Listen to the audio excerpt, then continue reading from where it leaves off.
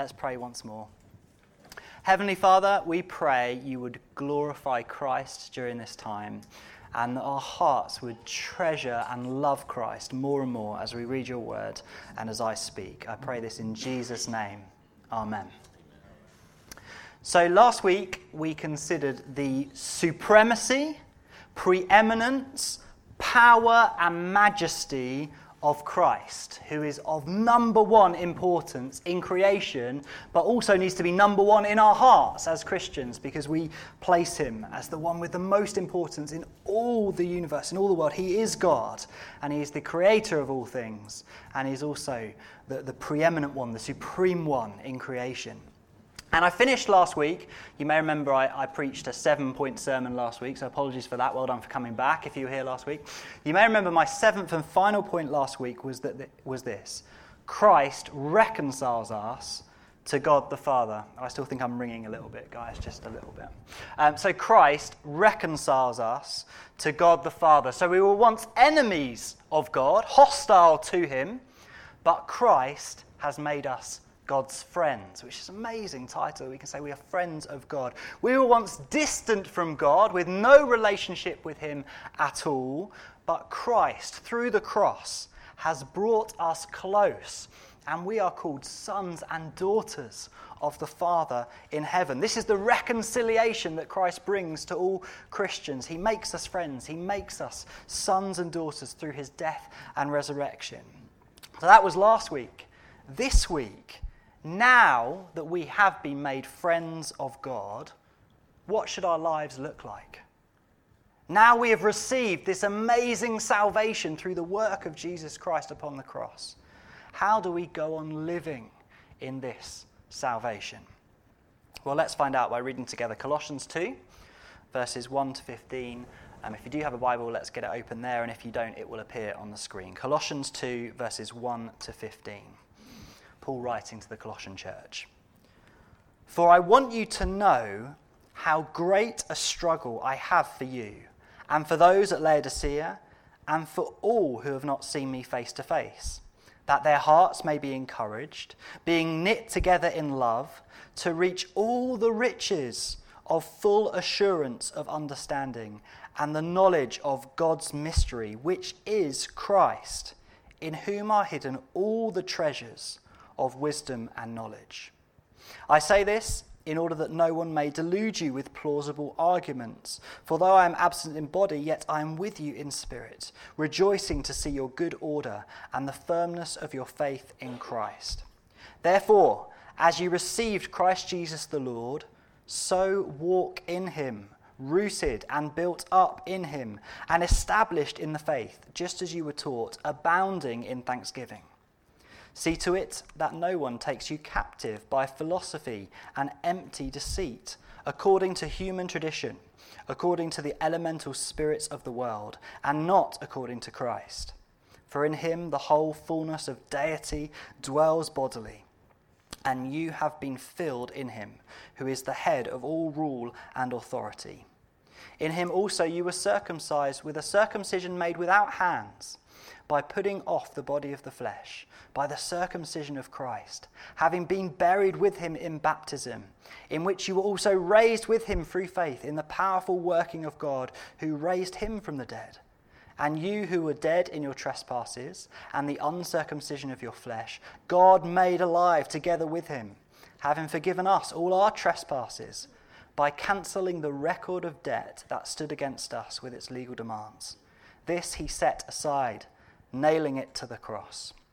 He disarmed the rulers and authorities and put them to open shame by triumphing over them in him.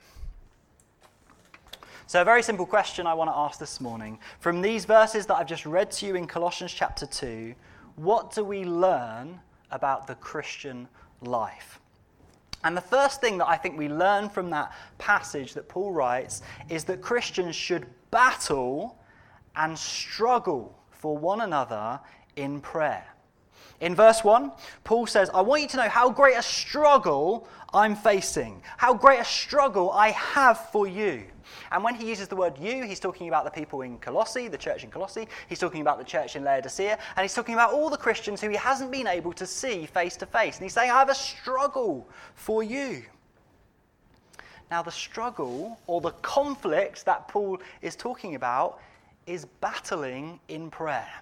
This is what he's talking about. We've already seen in chapter 1 of Colossians how Paul loves to pray and rejoice for the Colossian Christians. He starts off his letter saying, I always thank God for you. I'm always rejoicing because of your faith in Jesus Christ. But now he's saying, I'm not only rejoicing as I'm praying, I'm also struggling for you. I'm lifting you up in prayer. I'm devoting myself to the work of prayer. I'm toiling, I'm struggling, I'm battling because I want to pray for you. You can see what he's praying for in verse 2. He's praying that their hearts would be encouraged. He's praying that they would be knit together in love. He's praying that they would reach all the riches of full assurance, knowledge and wisdom, all of those things are found in Christ Jesus. So he's battling and he's praying for the Colossian church. And this opening to chapter 2 forces me to ask myself a question about my own prayer life. Am I a fair weather prayer? It's very beautiful weather today, isn't it? Am I a fair weather prayer? Is my prayer life gentle and easy and at my convenience? And if something interrupts my prayer time, that's okay. I'll just go, forget about prayer. Let's go and do whatever I have to. Am I a fair weather prayer? I only pray when it's easy. Well, that's not what Paul's prayer life is like, is it? He's talking about a struggle. Paul's prayer life was a joy. He loved to pray. He loved to spend time in God's presence. He loved to thank God. But Paul's prayer life was also about struggling on behalf of other Christian believers who he loved. And he knew that when he went to pray, it was not only something that he loved, it was also a moment of hard work and doing the work on his knees before God. Rain or shine, whether he was feeling it or whether he was struggling, Paul would pray for the Colossian church. He would pray for the Laodicean church, and he would pray for the Christians around the world who he'd been unable to see. He says, I'm crying out, pouring out my energies on behalf of you whom I love. And so the first thing we learn in this passage about the Christian life is a life of battle in prayer, struggling in prayer.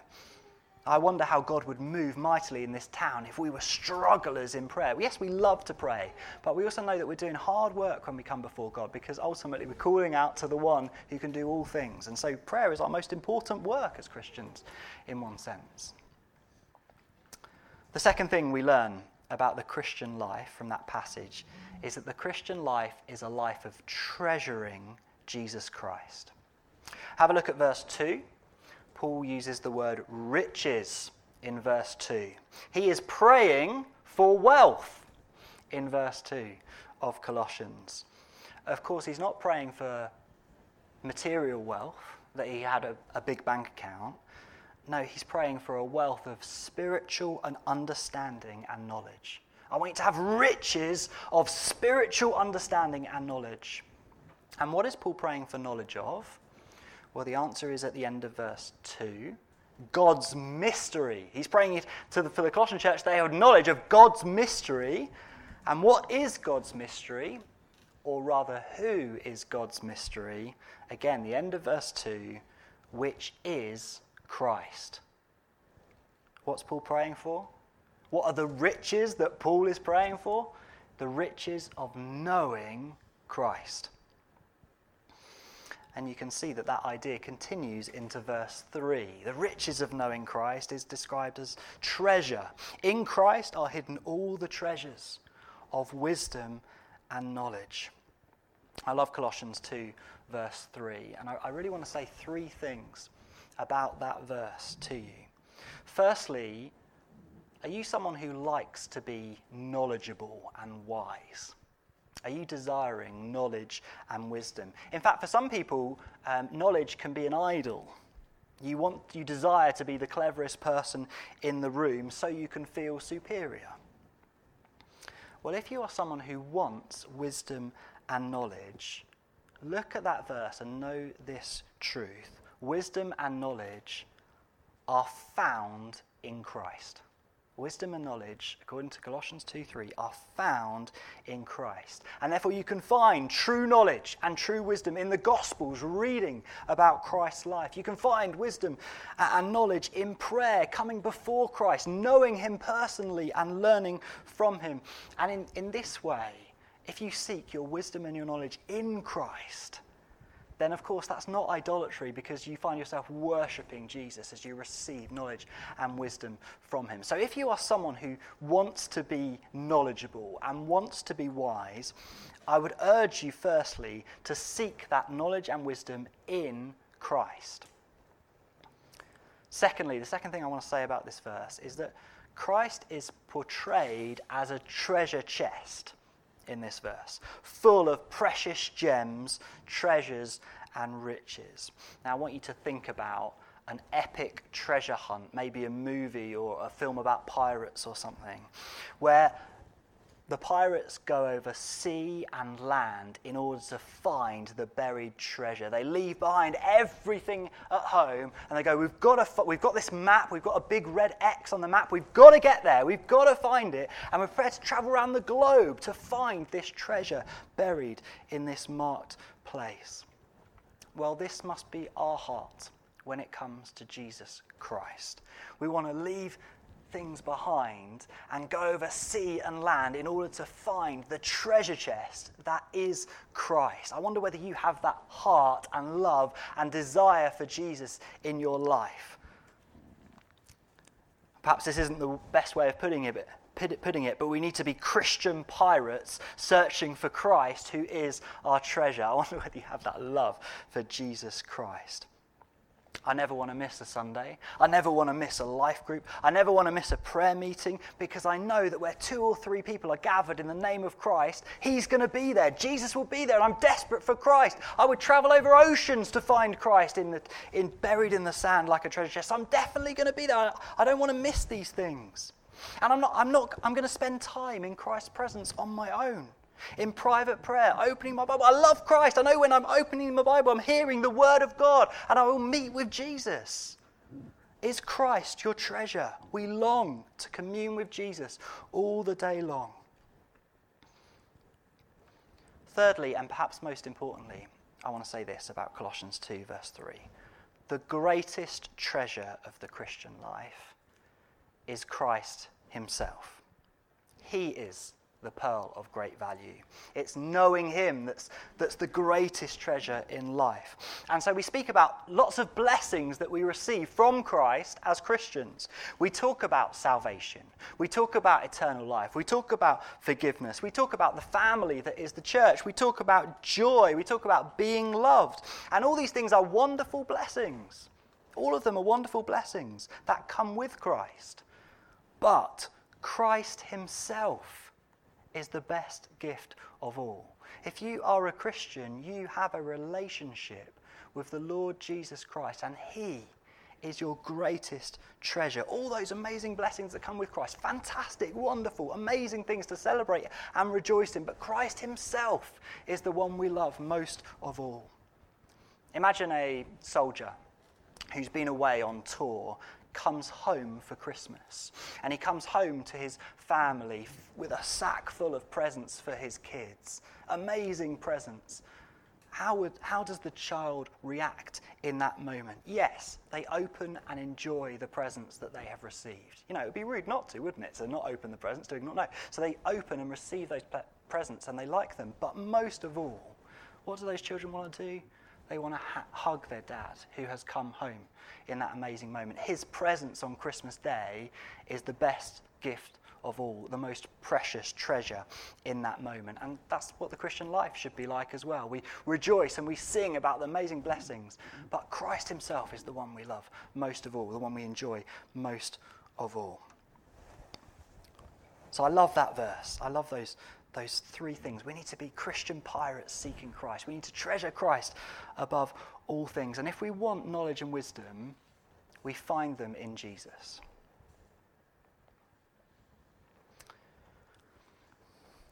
Have a look at verses 6 and 7. which is the next thing I want to highlight in this passage. In some ways, verses 6 and 7 contain a very simple truth, but for me, it's the central idea in this passage. What does the Christian life look like? Well, it's not just receiving Jesus, it's walking in him, being rooted in him, being built up in him. This is what it is to continue being a Christian. If you believed in Christ, there was a day, there was a moment of conversion, and a momentous conversion took place in your life. The Holy Spirit came and gave you new life in your heart. It was a momentous moment of conversion. The moment you received Christ, a wonderful, fantastic moment. But for Paul, in verses 6 and 7, it's not just about one moment. It's about the rest of your life walking in Christ, being rooted in him, being built up in him, being established in the faith. And the fruit of all of that is you would abound in thanksgiving. Where as you walk in Christ, you abound with thanksgiving, praising him for all he has done for you. So I want to ask you some questions. Do you sense yourself walking and taking steps in relationship with Christ in your life? Do you feel your roots going down deeper into Jesus? Are you building upwards in our Lord and Saviour day by day? Or are you still at square one? Are you still the same as when you first became a Christian? Perhaps even you were more zealous and passionate when you first became a Christian because you received this amazing love. Are you growing? Are you walking in Christ, walking with him, building with him, putting down roots deeper and deeper day by day? This is what Paul wants for the Colossian church, that they would not only receive Christ, but walk in him each and every day. As many of you know, my father-in-law, Peter, has dementia, and Rachel and I have spent some time up in the north caring for him recently. And it's difficult caring for someone and looking after someone with dementia. But one thing surprises me and fills me with joy about spending time with Peter. And I don't know whether this is true for every Christian who gets it, or whether it will always be true about Peter. But at the moment, it amazes me how often he expresses faith in Christ. Even as he forgets other things in his life, he's still a man of prayer. He's still a man who asks Rachel and I to pray with him about things. He's still a man who loves to sing along to hymns and praise Jesus Christ. There's something in him still that really loves Jesus. And as I say, I don't know whether that will always be the case, but right now I think that is evidence of a man who has walked day by day in Christ. It is something rooted in him because he's done it every day, and so he keeps doing it even as he forgets other things in his life. And so I believe that to be a sign of God's grace in his life, but I also consider that to be a provocation, that I would be someone who walks in Christ day by day and has roots into Jesus, so that would remain in me if I ever got to that situation. I wonder whether you pray for that you would pray, that you'd not only receive Christ and enter into salvation on your day of conversion, but you'd also walk in Christ and be rooted in him and built up into Christ.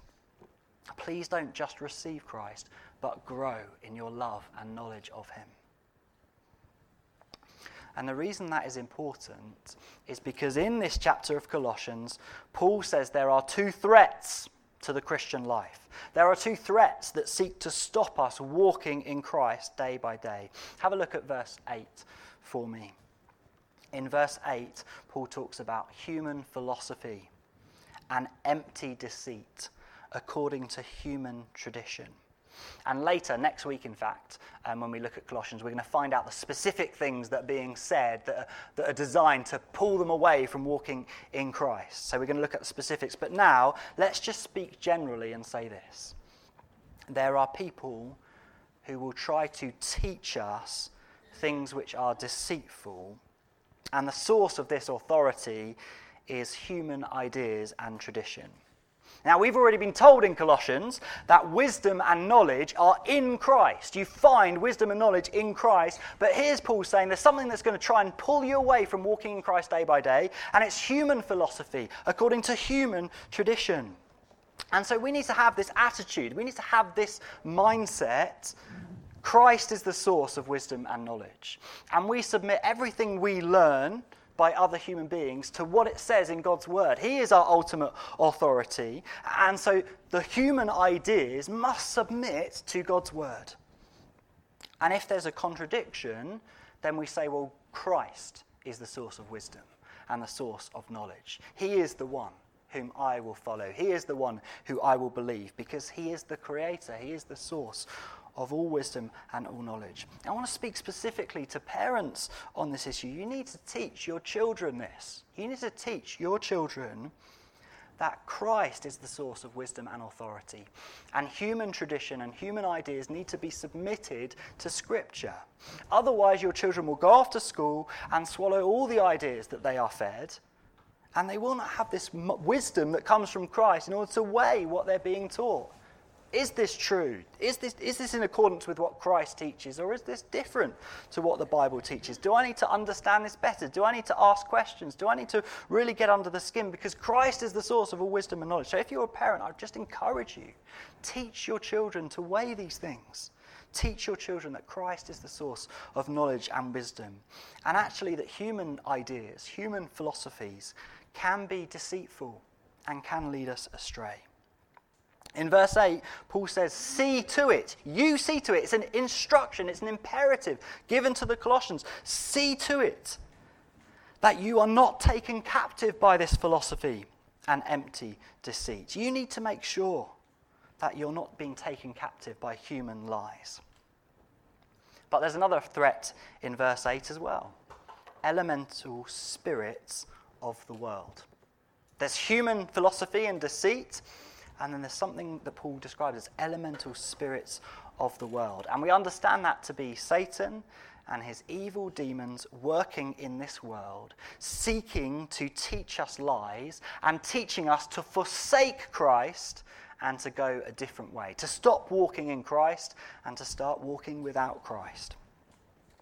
In 2 Corinthians 2, verse 11, Paul's writing to the Corinthian church this time, and he says, we forgive each other so that we would not be outwitted by Satan, for we are not ignorant of his designs. So Paul's writing to the Corinthian church and says, we shouldn't be ignorant of Satan. We shouldn't be outwitted by Satan. We need to understand that he exists, that there are spiritual powers in this world that would seek to trip us up and make us fall away from Christ. We need to know his designs, not so we can become fixated upon all these demonic forces, but just so we're wise and we know what's going on, we're prepared and we're asking for protection from Christ.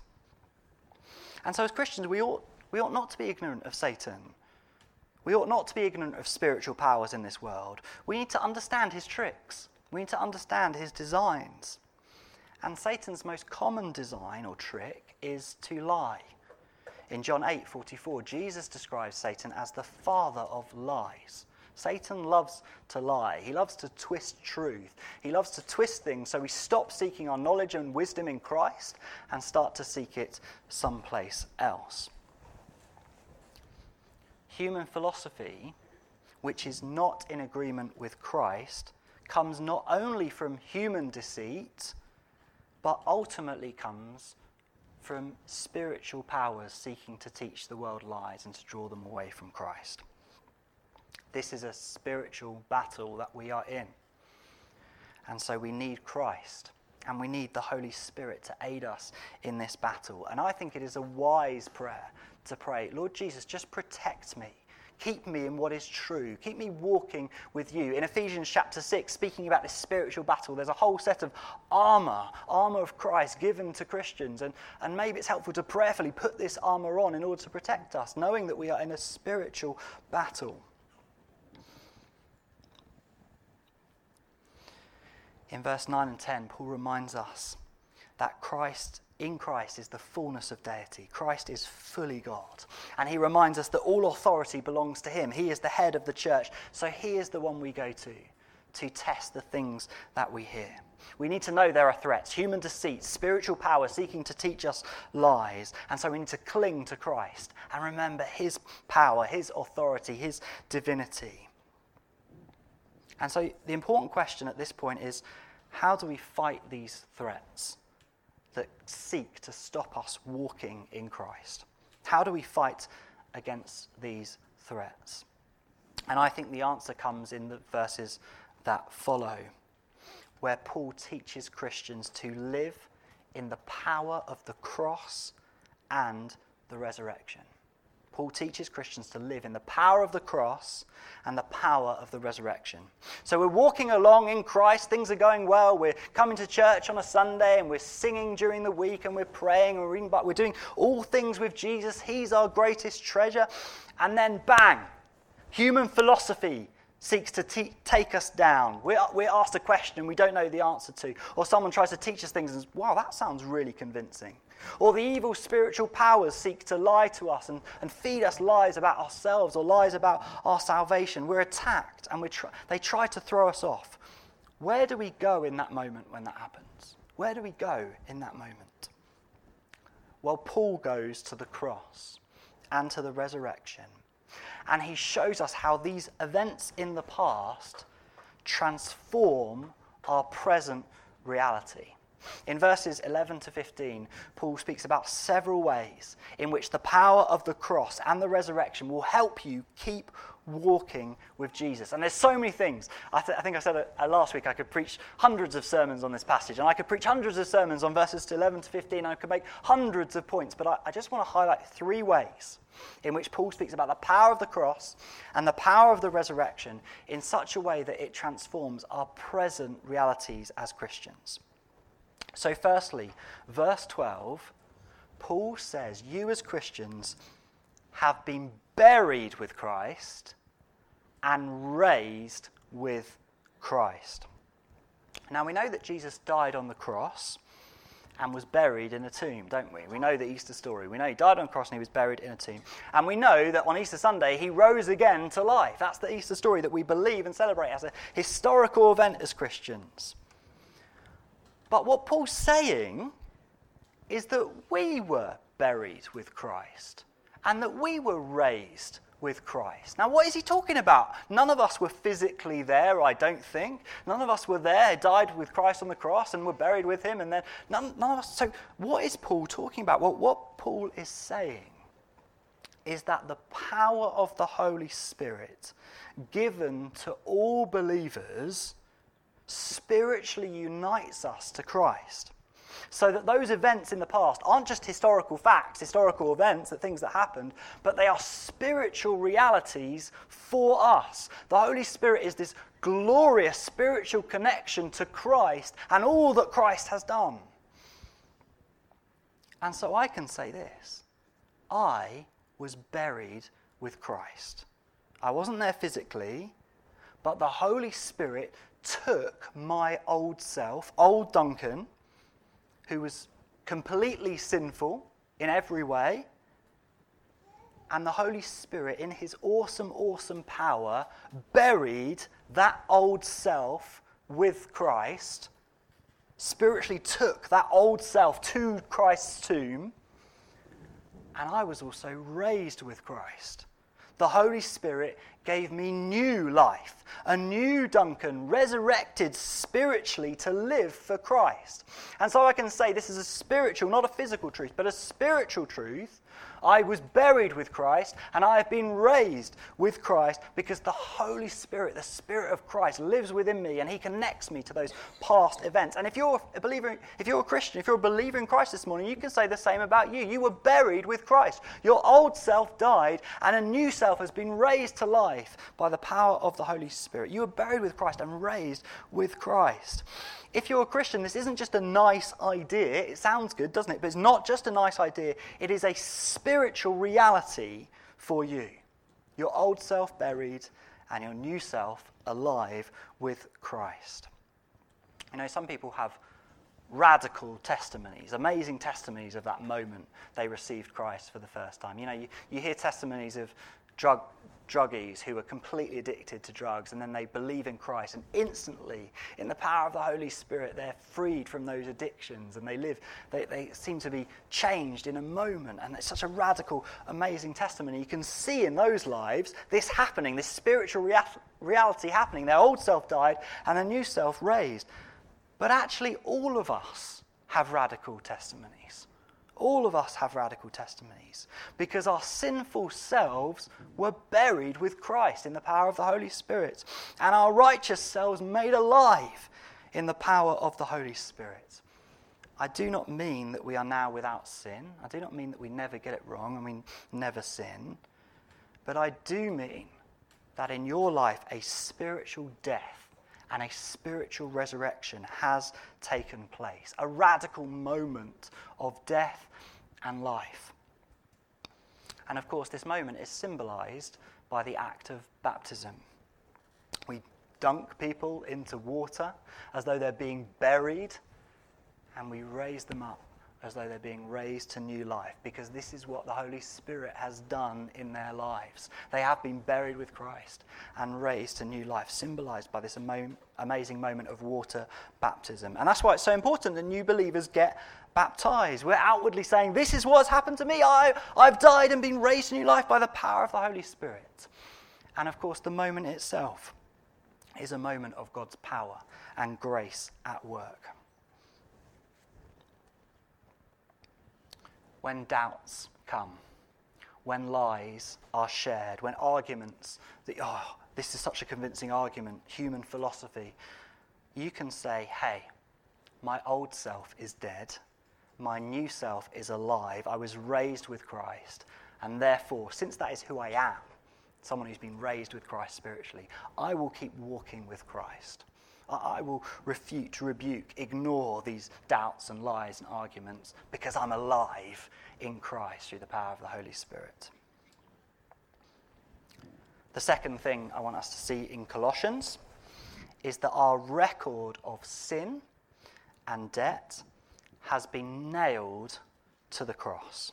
Verse 14 is such a great way to think about what happens at the cross. It's a great way to think about the power of the cross. I want you to imagine a list of all your wrongdoing on a very, very big piece of paper. At least for me, it would be a very, very big piece of paper, daily added to, unfortunately, of the things that I do wrong. It would be there would be some horrible things on that bit of paper. I want you to imagine that for yourself. All your wrongdoing on one bit of paper, all your crimes against God, all the reasons you don't deserve heaven and you don't deserve a relationship with God. Imagine that all written on a bit of paper. In Christ's death, that list was nailed to the cross, and therefore your sin and the power of law and the power of sin over your life was set aside. Christ died for those crimes so that you didn't have to, so that you are forgiven. I think that's just a beautiful picture. Imagine your big piece of paper being nailed to the cross and taken to the grave by Christ, our Lord and Saviour. And we don't bear the punishment that our sins deserve, but Christ bears the punishment that our sins deserve, and so that we are forgiven and free. That paper no longer exists in God's mind. In God's mind, you are blameless and forgiven for everything that you did yesterday, everything that you'll do today, and everything you'll do tomorrow, forever and ever. Everything nailed to the cross, because this is what Christ died for. This is the power of the cross in action in our lives today. And you know why this is so important? It's because one of the lies Satan loves to tell is, you're still guilty. God doesn't love you. God can't love you. You're still a guilty criminal, a guilty sinner. You've done loads of things today. How dare you come to church? You were awful yesterday. How dare you sit here on a Sunday and come to church? You're not worthy. You're guilty. And our response to that lie is to say, no. My sins were nailed to the cross. Christ carried them. My bit of paper no longer exists in the eyes of God. I am blameless forever and ever. Thirdly and finally, on the power of the cross and the power of the resurrection, have a look at verse 15.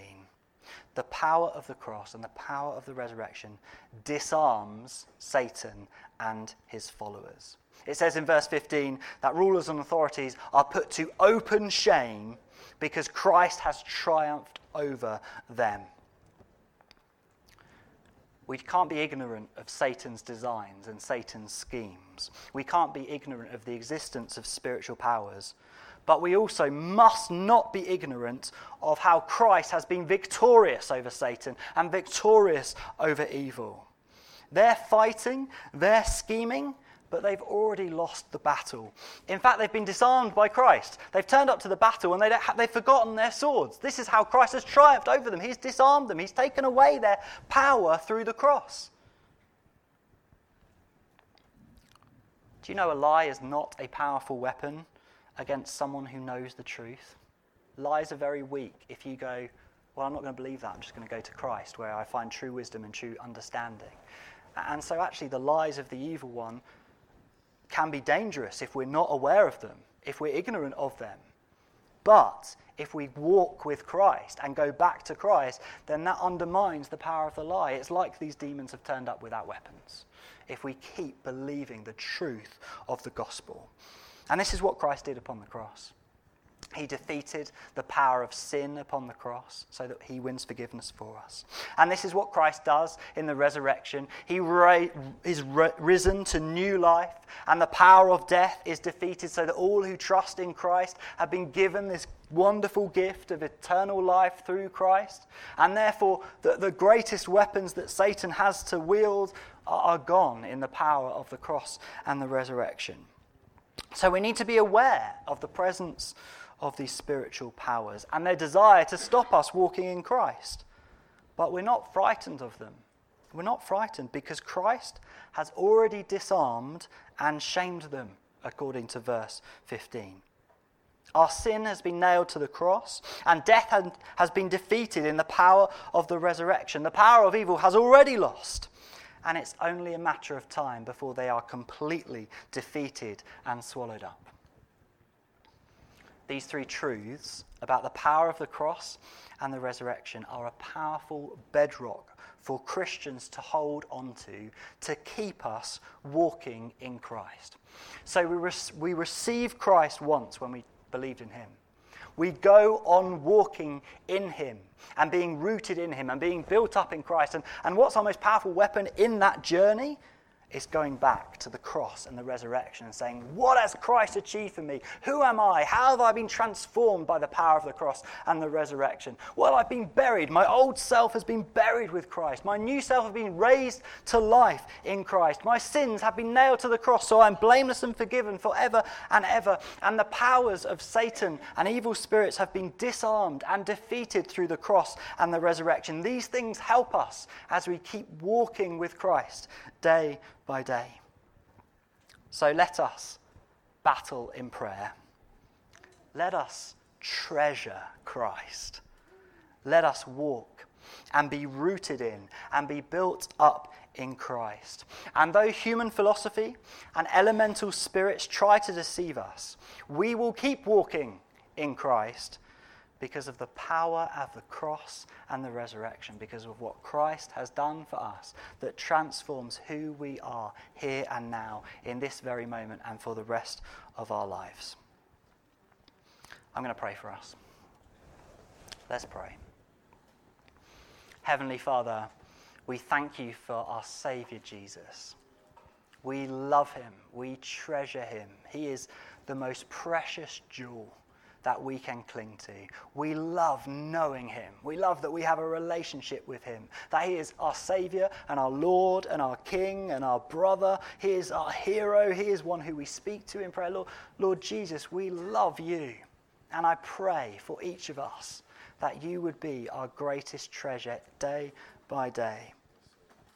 Lord, I pray we would walk in Christ today and tomorrow and for the rest of our lives, and we would know ourselves. We would know our roots going down deeper in Christ day by day. We would know that we are building upon Christ with everything we do. Help us walk in Christ. Protect us, Lord, from human deceits, human philosophy, and from the lies that are told by Satan and his followers.